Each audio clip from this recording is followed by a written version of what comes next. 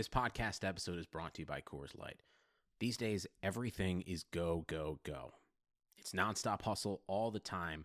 Work, friends, family expect you to be on 24/7. Well, sometimes you just need to reach for a Coors Light because it's made to chill.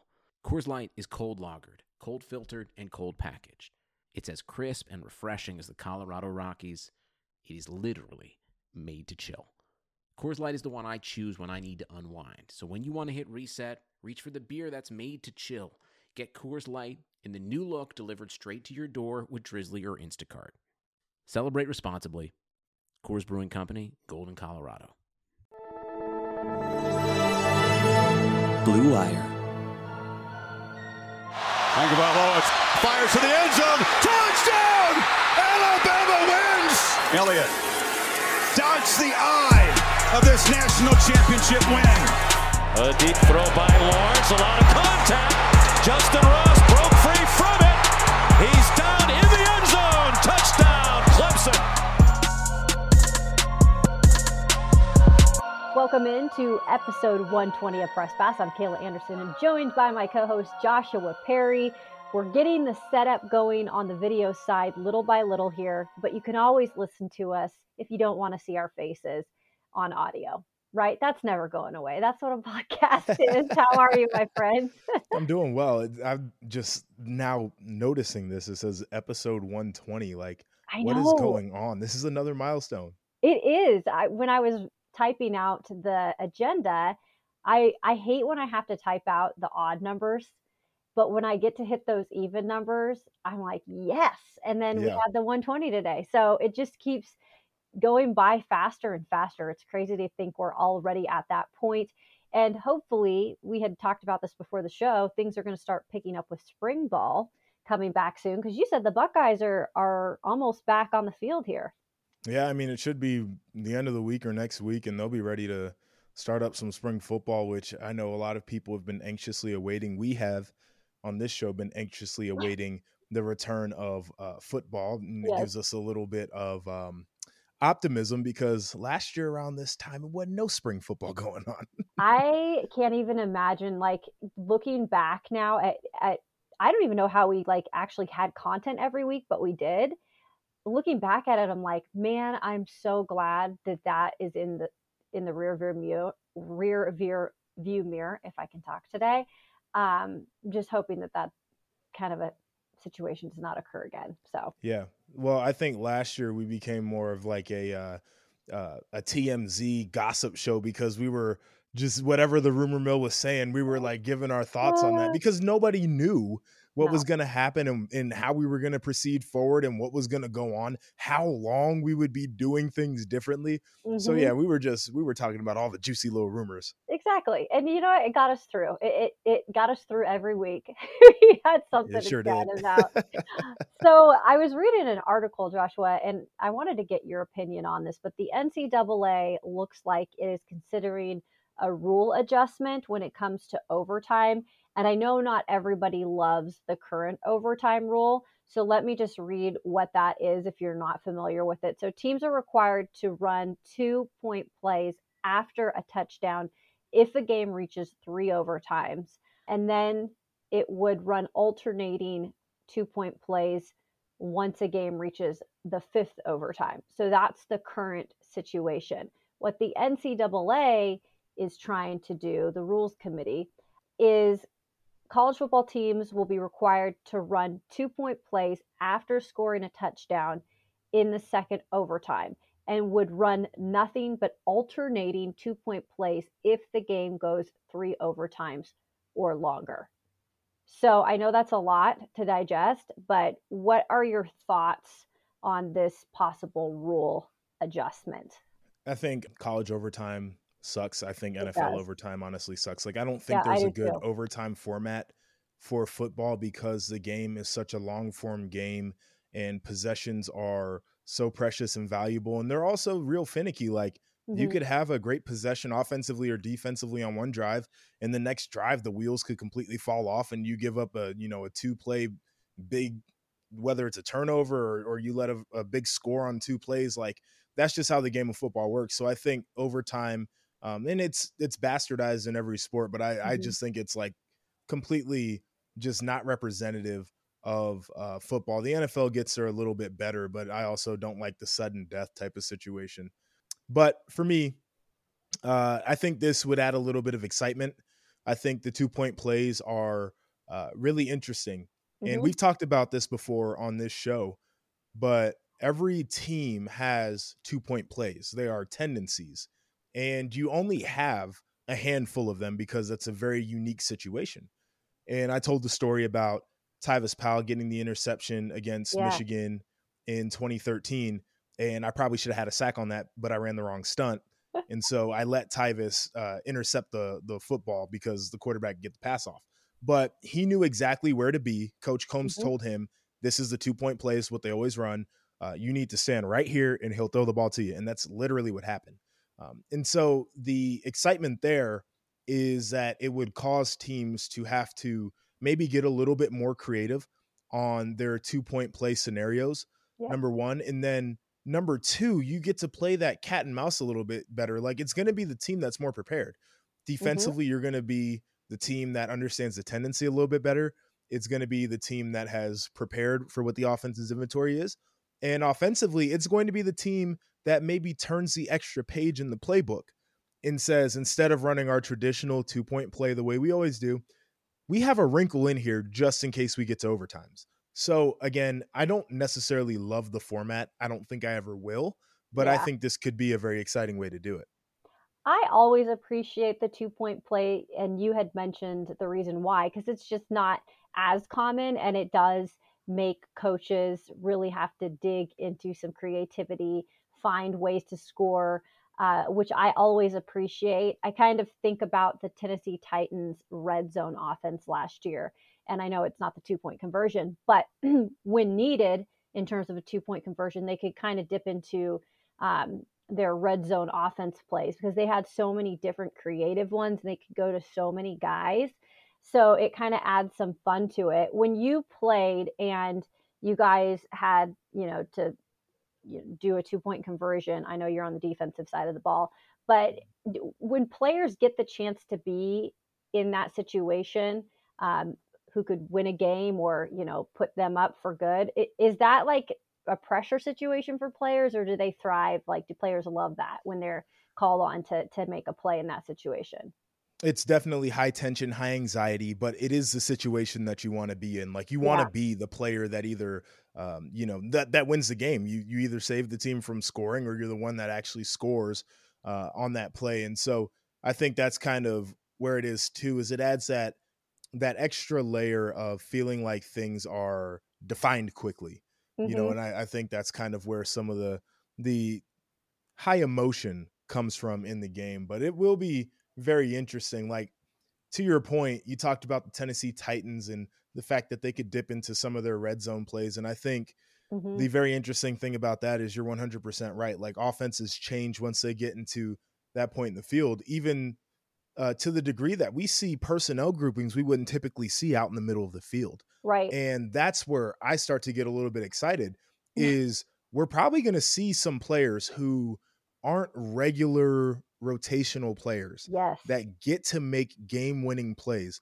offensively and defensively just because of the situation. It might be an extra defensive lineman that's in the game. It might be an extra tight end or an extra running back that comes into the game. It might be the wide receiver who's young, but he's 6'4" with long arms that comes into the game and gets to make the play.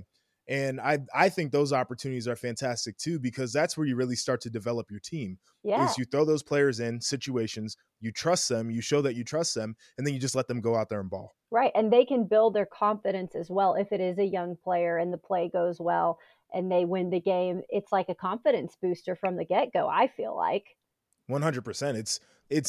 There are certain game situations where young players get in special teams or, it's just a regular 1st and 10 type play and somebody needs a blow. And it's not really a confidence booster because it's such a unique run-of-the-mill situation. You get a young player in on a 3rd down and they make a big play, like that could change the trajectory of their season. It could really start them on that path. You put them in there on like a big time 4th down and they make a key block, like players really cling on to those kinds of things. So I think it's definitely going to be one of those situations where externally it can be fun for us to enjoy, but there are going to be some teams that are going to make big time players out of some of these plays.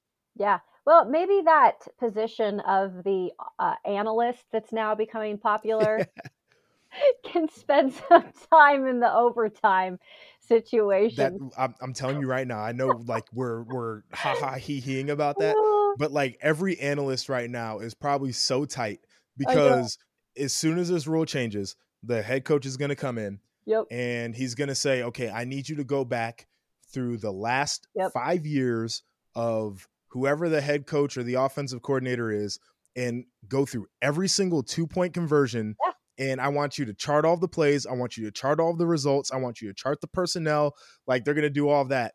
And then coach is going to be like, great, I want to see more. So I need you to go back the last 10 years and I need you to do all those same things. These analysts are going to have their work cut out. Oh my gosh. I know. I'm curious to see if we get to, I would love to like shadow an analyst for a day. Maybe again, this is something you could do since you're working directly with a conference, with a Big 10 conference. But yeah, it's crazy to think like I'd love to be in on their daily routine because you're right. I think you're describing it just like how it's probably going to be. So I'll give you a little synopsis real quick, probably of the life of an analyst is coach gets to the office at 5:30, so I better be there at 4:45. Does he get the coffee? Yeah, no, the analyst doesn't, thankfully, but I better look like I'm doing something at 5:30 when coach walks in. I'm going to come up with a bunch of breakdowns for coach for the season that's coming up. And then 2 months later, I'm going to redo the breakdowns because that's what coach wants to do. And then when game week comes around, I'm going to redo the breakdown again because that's what coach wants to do. So it's probably a lot of Groundhog's Day. It's a lot of combing through film, watching the same tendencies to the point where, and this is where it got scary, is like our analysts, and we didn't have like the whole staff of analysts like they do now. Right. But those guys would be out on the practice field and they would be like, hey, I was just thinking about this play. It was play 13 of the game against Northwestern back in 2013. They were in such and such personnel. They had such and such in at quarterback. They had a receiver who wasn't their typical X receiver. He was lined up off the line of scrimmage. He's a guy who's usually on the line of scrimmage. And this is what they did. So if you get into this situation, the second down between 5 and 7 yards, and it's in this part of the field, just be on high alert. They might run that play. And it's like, bruh, I ain't gonna remember that. Like, but that's what they do because that's all they study. That is insane. Yeah, it's wild. I love it though. You got to be thinking, what are these guys dreaming at night if they even sleep at all? Well, no, they probably don't sleep. Right? I'll tell you, like I know the amount of film that I watch for Big Ten Network and just making sure that I can know the personnel for every single team and know their tendencies in the scheme. And then for my own breakdowns when I'm on air, I want to kind of have an idea of what the game is going to lend itself to. Yep. And Madison always jokes with me because I'll be sitting up there and I'm usually an early bird, but during the football season, like later in the week, I'll be up till like 11 o'clock just watching tape. Sure. And she's like, why don't you just go coach? Like, this is what you want to do anyway. And I tell her, like, totally serious, I don't even watch that much tape. Like, all these guys do is watch film. And I know I watch probably too much, so I couldn't even imagine. See, that's what's crazy. I don't think people really understand, like you said, how much film these coaches watch.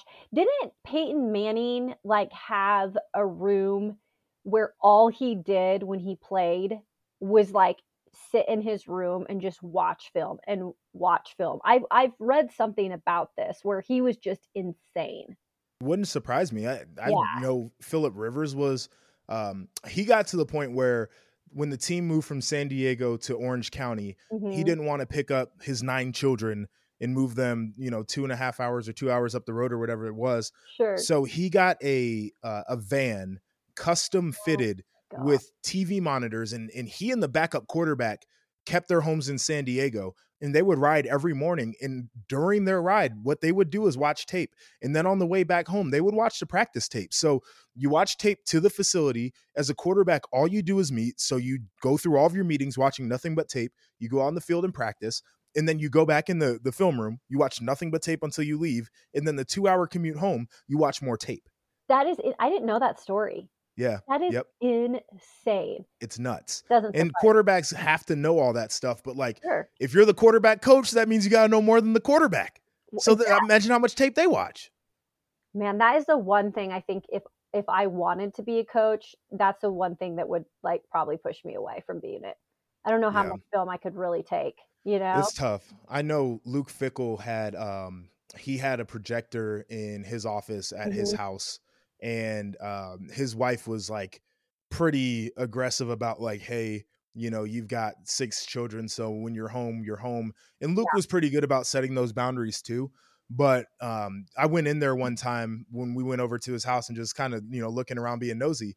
And this dude had archives back to 2001 and 2002 of tape. And he says every once in a while, I'll throw on some tape because I'll see something and I'll be like, okay, this can't be the first time anybody ever did it. And I'll just watch. And then I'll find a place where I saw it before and then see how it was defended before and then make my own conclusion on, is this something that we can implement during game week? I'm like, what are you guys doing, man? That is insane. You wonder too, like because Luke Fickell is clearly one of the up and coming coaches, right? And you really think like, how much film then do you think a guy like Nick Saban has watched over the years? Can you imagine his age? He's forgotten more tape than I've watched. I know that to be a fact. Like I couldn't imagine. Like here's a guy, Urban Meyer. Dude's a nut. He is a literal nut. So he's crazy too when it comes to that. Yeah, and so it's one of those situations where like, you'd walk into his office and even if he wasn't watching, it would like passively just be on his computer or whatever. And now this is funny because this is how a lot of the guys are. This is exactly how he was. Is he would see something on tape that would be alarming to him, offensively, defensively, special teams especially, because he used to coach special teams. Yeah. And he would run down the hallway to whatever coach's office that he needed to be concerned with and tell him, hey, pull up this play right now so we can talk about this right now. That's how those guys are. Right? Like had to be when it's in your head. At that moment. Yes. It's not like I can take a note and we can talk about this later. It's like, I'm going to interrupt whatever you're doing because this is my program and we're going to get this situated now. That's really funny. But, and coaches are built like that, right? I mean, their brains are built like that. So it's not surprising. That's some good stuff. Those are some good stories. Joshua, see, he brings the insight that nobody has because he's been a player, right? Behind the scenes, Behind the scenes. He can tell us all the goods. The economy is made up of real people doing real stuff, and it affects everything. Which you obviously know since you're a real person doing real stuff. Marketplace is here to help you get smart about everything beyond the what of the day's business and economic news. We dig into the how and the why with the real people driving our economy. From big tech and interest rates to small businesses and what's happening at the Fed, Marketplace breaks it all down so you don't have to. Listen to Marketplace wherever you get your podcasts. So the ACC eliminated the interconference transfer rule. So the whole, the transfer portal, we've been talking about it because it's been so crazy ever since the pandemic hit. So today, or earlier this week, I should say, they eliminated the interconference transfer rule in a unanimous decision, and that was done by the board of directors. So the interconference transfer rule was actually created back in 1996, that is, required student athletes without a degree to sit out 1 year if they were transferring from one ACC school to another. So now that is gone. I'm going to guess you probably side on this is a good move. Yeah. And it's really interesting too. Like I've known coaches to block transfers like within the conference. That was a big thing in the Big Ten. Like the old rule is you don't go after other Big Ten schools commits. And then if guys transfer, like they're not signing with another Big Ten school. Right. Conferences have gotten away from doing that to allow players to have more options and more mobility, which I think is a good thing. I am totally for this rule. I think, I guess I don't understand why anybody would ever be prevented from transferring within conference, number one. But number two, I never understood the reason why anybody would have to sit out for a year. I thought that was ludicrous. Yeah. I mean, there's got to be like a reason behind it. Somebody who's a college football historian can probably give us the reasoning, but I just think it's stupid. Well, I'll give you an example though. in our business, Joshua, and you might not have had to deal with this yet since you're fairly new on the TV side, but in local sports and news, you have something called like a non-compete. Sure. So I've only been in local in my career. And so in these markets, we sign these contracts. And in the contracts, it pretty much says during the time that you're in your contract, if for some reason you break your contract, you can get out of it usually if you pay money, but you cannot go to another station in that market. That's interesting. Yeah. And even, let me add this one to you. Even if you don't break your contract and you finish your contract at your station, likely you're still going to have a year non-compete. Huh. So it's interesting because this kind of reminds me of that a little bit, where it's like, well, what's really the reasoning behind it, right? I mean, like, I don't know. I think that the media thing is dumb too. Like, if you finish out a contract, for sure, I think you should be able to go wherever you want. Like, now poaching another station's on-air talent is probably taboo, probably not the greatest way to do business. So I understand that.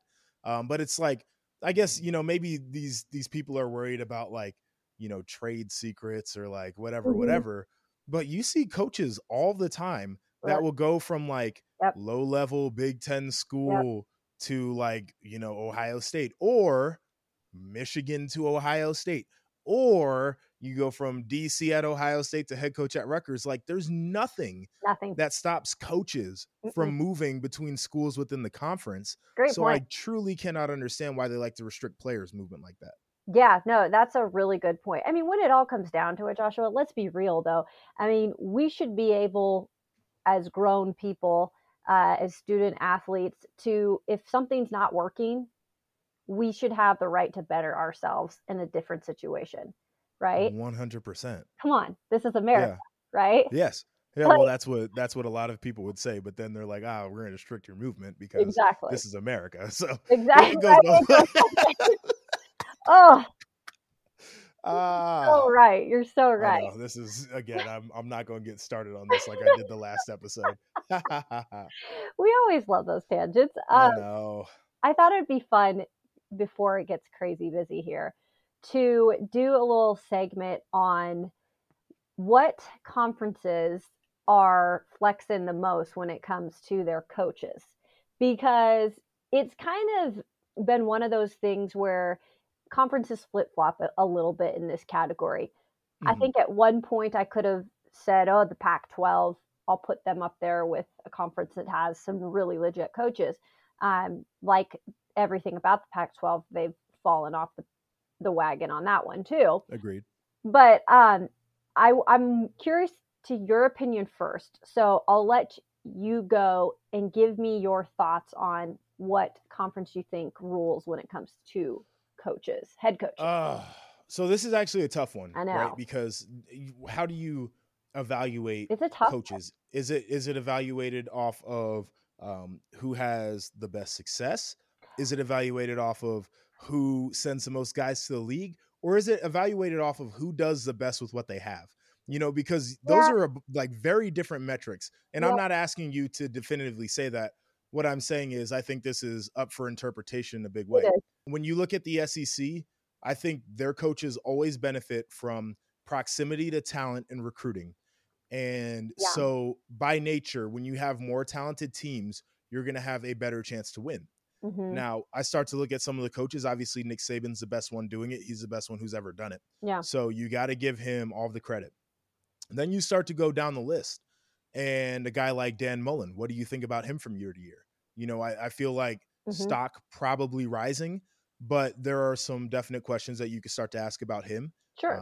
His personality, whether he benefits from, being able to recruit well, or if it's the fact that he actually develops players. Those are great questions. Georgia, 100% is a team where I would say that they benefit more from their proximity to players than their coaches actually do with the team. Absolutely. And we've talked about the metrics. If you look at the way that Georgia's recruited and you look at the way that they actually finish seasons, they have underperformed compared to recruiting rankings. Absolutely. So did you miss in recruiting? Did you just not develop those players? Like, what's the deal? Mm-hmm. And so there are questions with the staff there. Ed Orgeron, we already know how I feel about him. Yeah. Snake oil salesman, cheated everywhere he's been, think he's super overrated, captured lightning in a bottle for 1 year with statistically best 1 year quarterback to ever do it. Don't think he'll do it again. We can keep it pushing there. When I look at the Big 12, there's really only one guy there for me. It's Lincoln Riley. And I don't say that to be disrespectful to any of the other coaches. I just say that to say that Oklahoma is a big reason why that conference gets the looks that it does. Mm-hmm. And his track record with developing quarterbacks and explosive offenses is nearly undefeated compared to other college football coaches. Mm-hmm. A lot of respect for the way that he operates there. Pac-12, again, like, I'm sorry, Mario Cristobal, like, how do you feel about him? I think he's a good coach. I don't know if he's an elite coach. I think he's very good, though. But he ain't no Chip Kelly. And Chip Kelly's washed up. So we can have that conversation. I think you're right. But I think that this is part of his issue, though. I like Herm Edwards.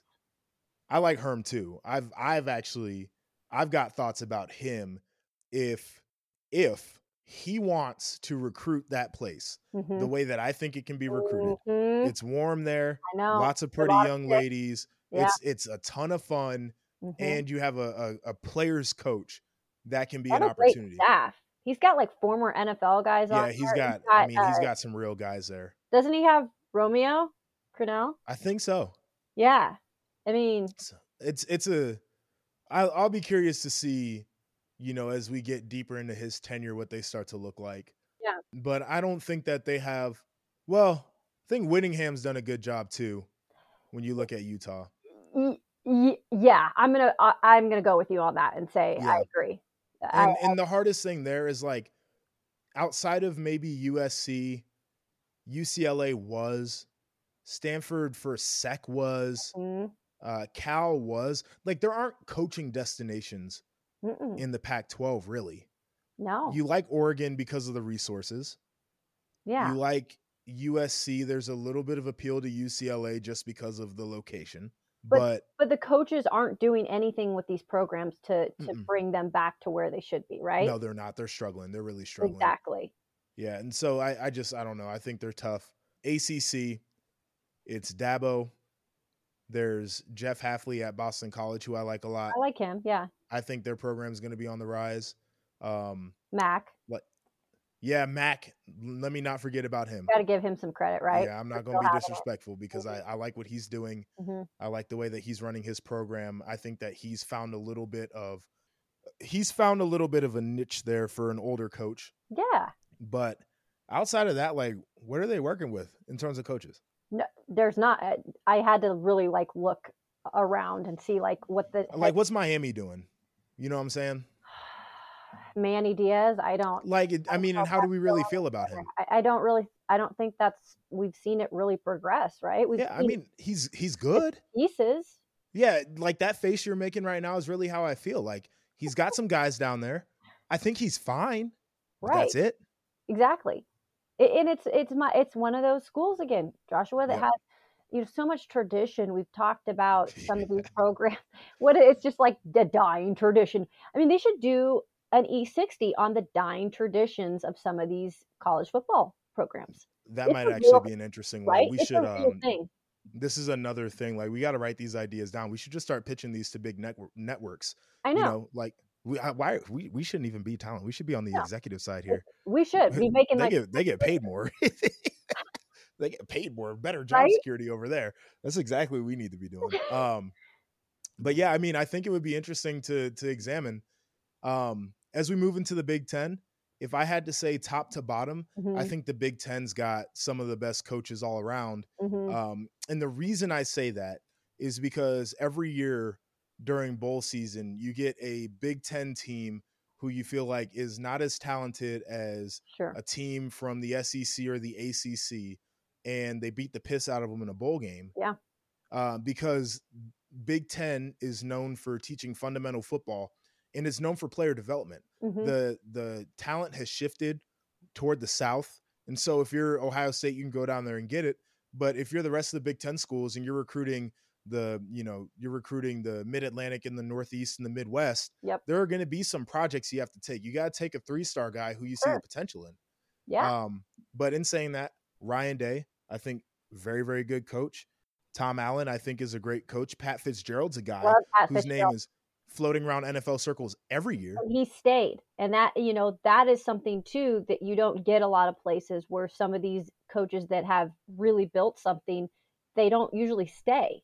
No, they don't. So, and so it says a lot about him as a person. I think Greg Schiano is going to be fantastic here in a couple years. One thing that he's done really well is the transfer portal. He's found a way to go into the portal and give guys second chances. He's gotten multiple guys who didn't have a chance at Big Ten schools, and they became guys for him. And so I like that. I think Brett Bielema coming back is great for the conference. Yeah.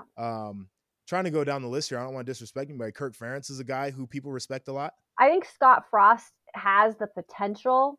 I just think there's so much still that weighs on him taking that position, because I do think he's a good head coach. Yeah, I do want my full opinions on him. I know you don't like him. So just from watching him for the last couple years, I have come to the conclusion that he is a bad demeanor guy. And what I mean by that is his face is just naturally a little bit pouty. And that is exacerbated when things aren't going well. In ladies. Resting. Yes. Resting BITCH? Yeah, I'm not gonna call one of our conference coaches anything I shouldn't call him. I'm just gonna say that he has a pouty face. And let me make this a star, so once we get off the call, I can tell you what we would say. Tell me, off the record. But the demeanor always strikes me, and especially like it's exacerbated when things aren't going well. I always think he looks like a little bit juvenile because he wears a sweatshirt to every game. Yeah. And I know like a lot of the coaches now are kind of wearing more of the pullovers, guys get polos on and stuff. And that's just it's a dumb critique because that does not affect how well you coach. But when things aren't going well, you start to pick on those things. Yeah. But these are the facts behind it though. Outside of that legendary season he had at Central Florida, Scott Frost is below 500 as a coach. So take away that one season where he found lightning in a bottle. He has not had a winning season. He has a losing record as a head coach. I'm still trying to understand, and I get giving him chances because I don't think he's a bad coach per se, but there are still some people that I think are hyping him up a little bit too much. Yeah, and I think just because it was like, oh, he's coming back, blah, blah, blah, it's going to fix everything. I mean, did Harbaugh fix everything? And that's not the really. Situation, right? You know what I'm saying? By the way, the comparison. We did not mention PJ Fleck. No, we didn't. Okay. And it's not to say that PJ is a bad coach necessarily. It's just to say that, we don't need to mention him because he's going to mention himself. James Franklin also. I know a lot of people have issues with him. Yeah. I like James Franklin. I think he's done fine at Penn State. I do too. Winning in the East is tough. He's made it to Big Ten championship. He's done the New Year's Six bowl game thing. I think he's done a really good job. And then what we kind of didn't put up here was the American Conference or some of the other Group of Five conferences. I think the American Conference, between some of the coaches that they have, I think I might slide them in front of the Pac-12 in terms of how I feel about the coaches they have. This is my emoji face. I know. Man, can we get the new commission soon? I know. What are we doing? I mean, can we get you to somehow? Do you want to be the commissioner? And I'll look. I mean, I'll be assistant. Am I going to get a real commissioner salary is the question. Yeah, you deserve it. I mean, between fresh ideas and I feel like you could do the job better than Larry Scott did. Well, you know? Low bar there though. It's a low bar. Low bar. Low bar. What a fun episode. That's fun. I agree with you. When you really look at it, because I go back between the SEC and the Pac or in the Big Ten when it comes to these coaches, and you got Lane Kiffin down there. Yep. That you got to mention. I don't know, but then you got just names, right? You got names sometimes that it's like, what have you really done? Like, Mike Leach did enough for us at Washington State because we were in dire need of somebody to kind of re-energize the program. And he did do stuff for us, but he didn't do enough in terms of what would be expected in the Big Ten or in the SEC, right? I mean, he couldn't beat Washington. Right. I mean, he couldn't beat our rival. And it's the same thing with Harbaugh and Ohio State. I mean, that means a lot. So now he's in the SEC, and it's like, yeah, he's a name. So you think of that as like, oh, big name. But like his first year wasn't great at all. And I don't know if I believe he's going to do anything special there. I really don't. Well, time will tell on that one. Time will tell. Yeah. And then you just got some real, just kind of like head scratchers, right? I mean, the Tennessee situation, when's the last time that they've had a big name? I will give credit to, why am I spacing on Kentucky's coach? Brothers. I'm Stoops. Yeah. Mark is Mark, right? Mark, yeah. Yeah, he's okay. I mean, yeah, I think you know what? I probably should give him a little bit more credit. Yeah, than what I've given to him because I think he's in a tough spot geographically. Was that? He's put some guys in the league too. He has. I think where they're at geographically compared to the rest of their conference is a really tough. Because to me, it feels like even though some people say Kentucky's like that feels like the Midwest. It really does. It does. And that's a lot of the guys that they're recruiting. They're recruiting against a lot of guys that would be Big Ten players or ACC players and not necessarily SEC guys. And he puts together a respectable football team. So I definitely should give him a pat on the back for that. He's in a really difficult spot in that conference. Yeah, he is. And then another guy that I think I'm just waiting to see if it progresses is Missouri's head coach, Eli Drinkwitz. I think he's getting to be where he could, get something going there a little bit.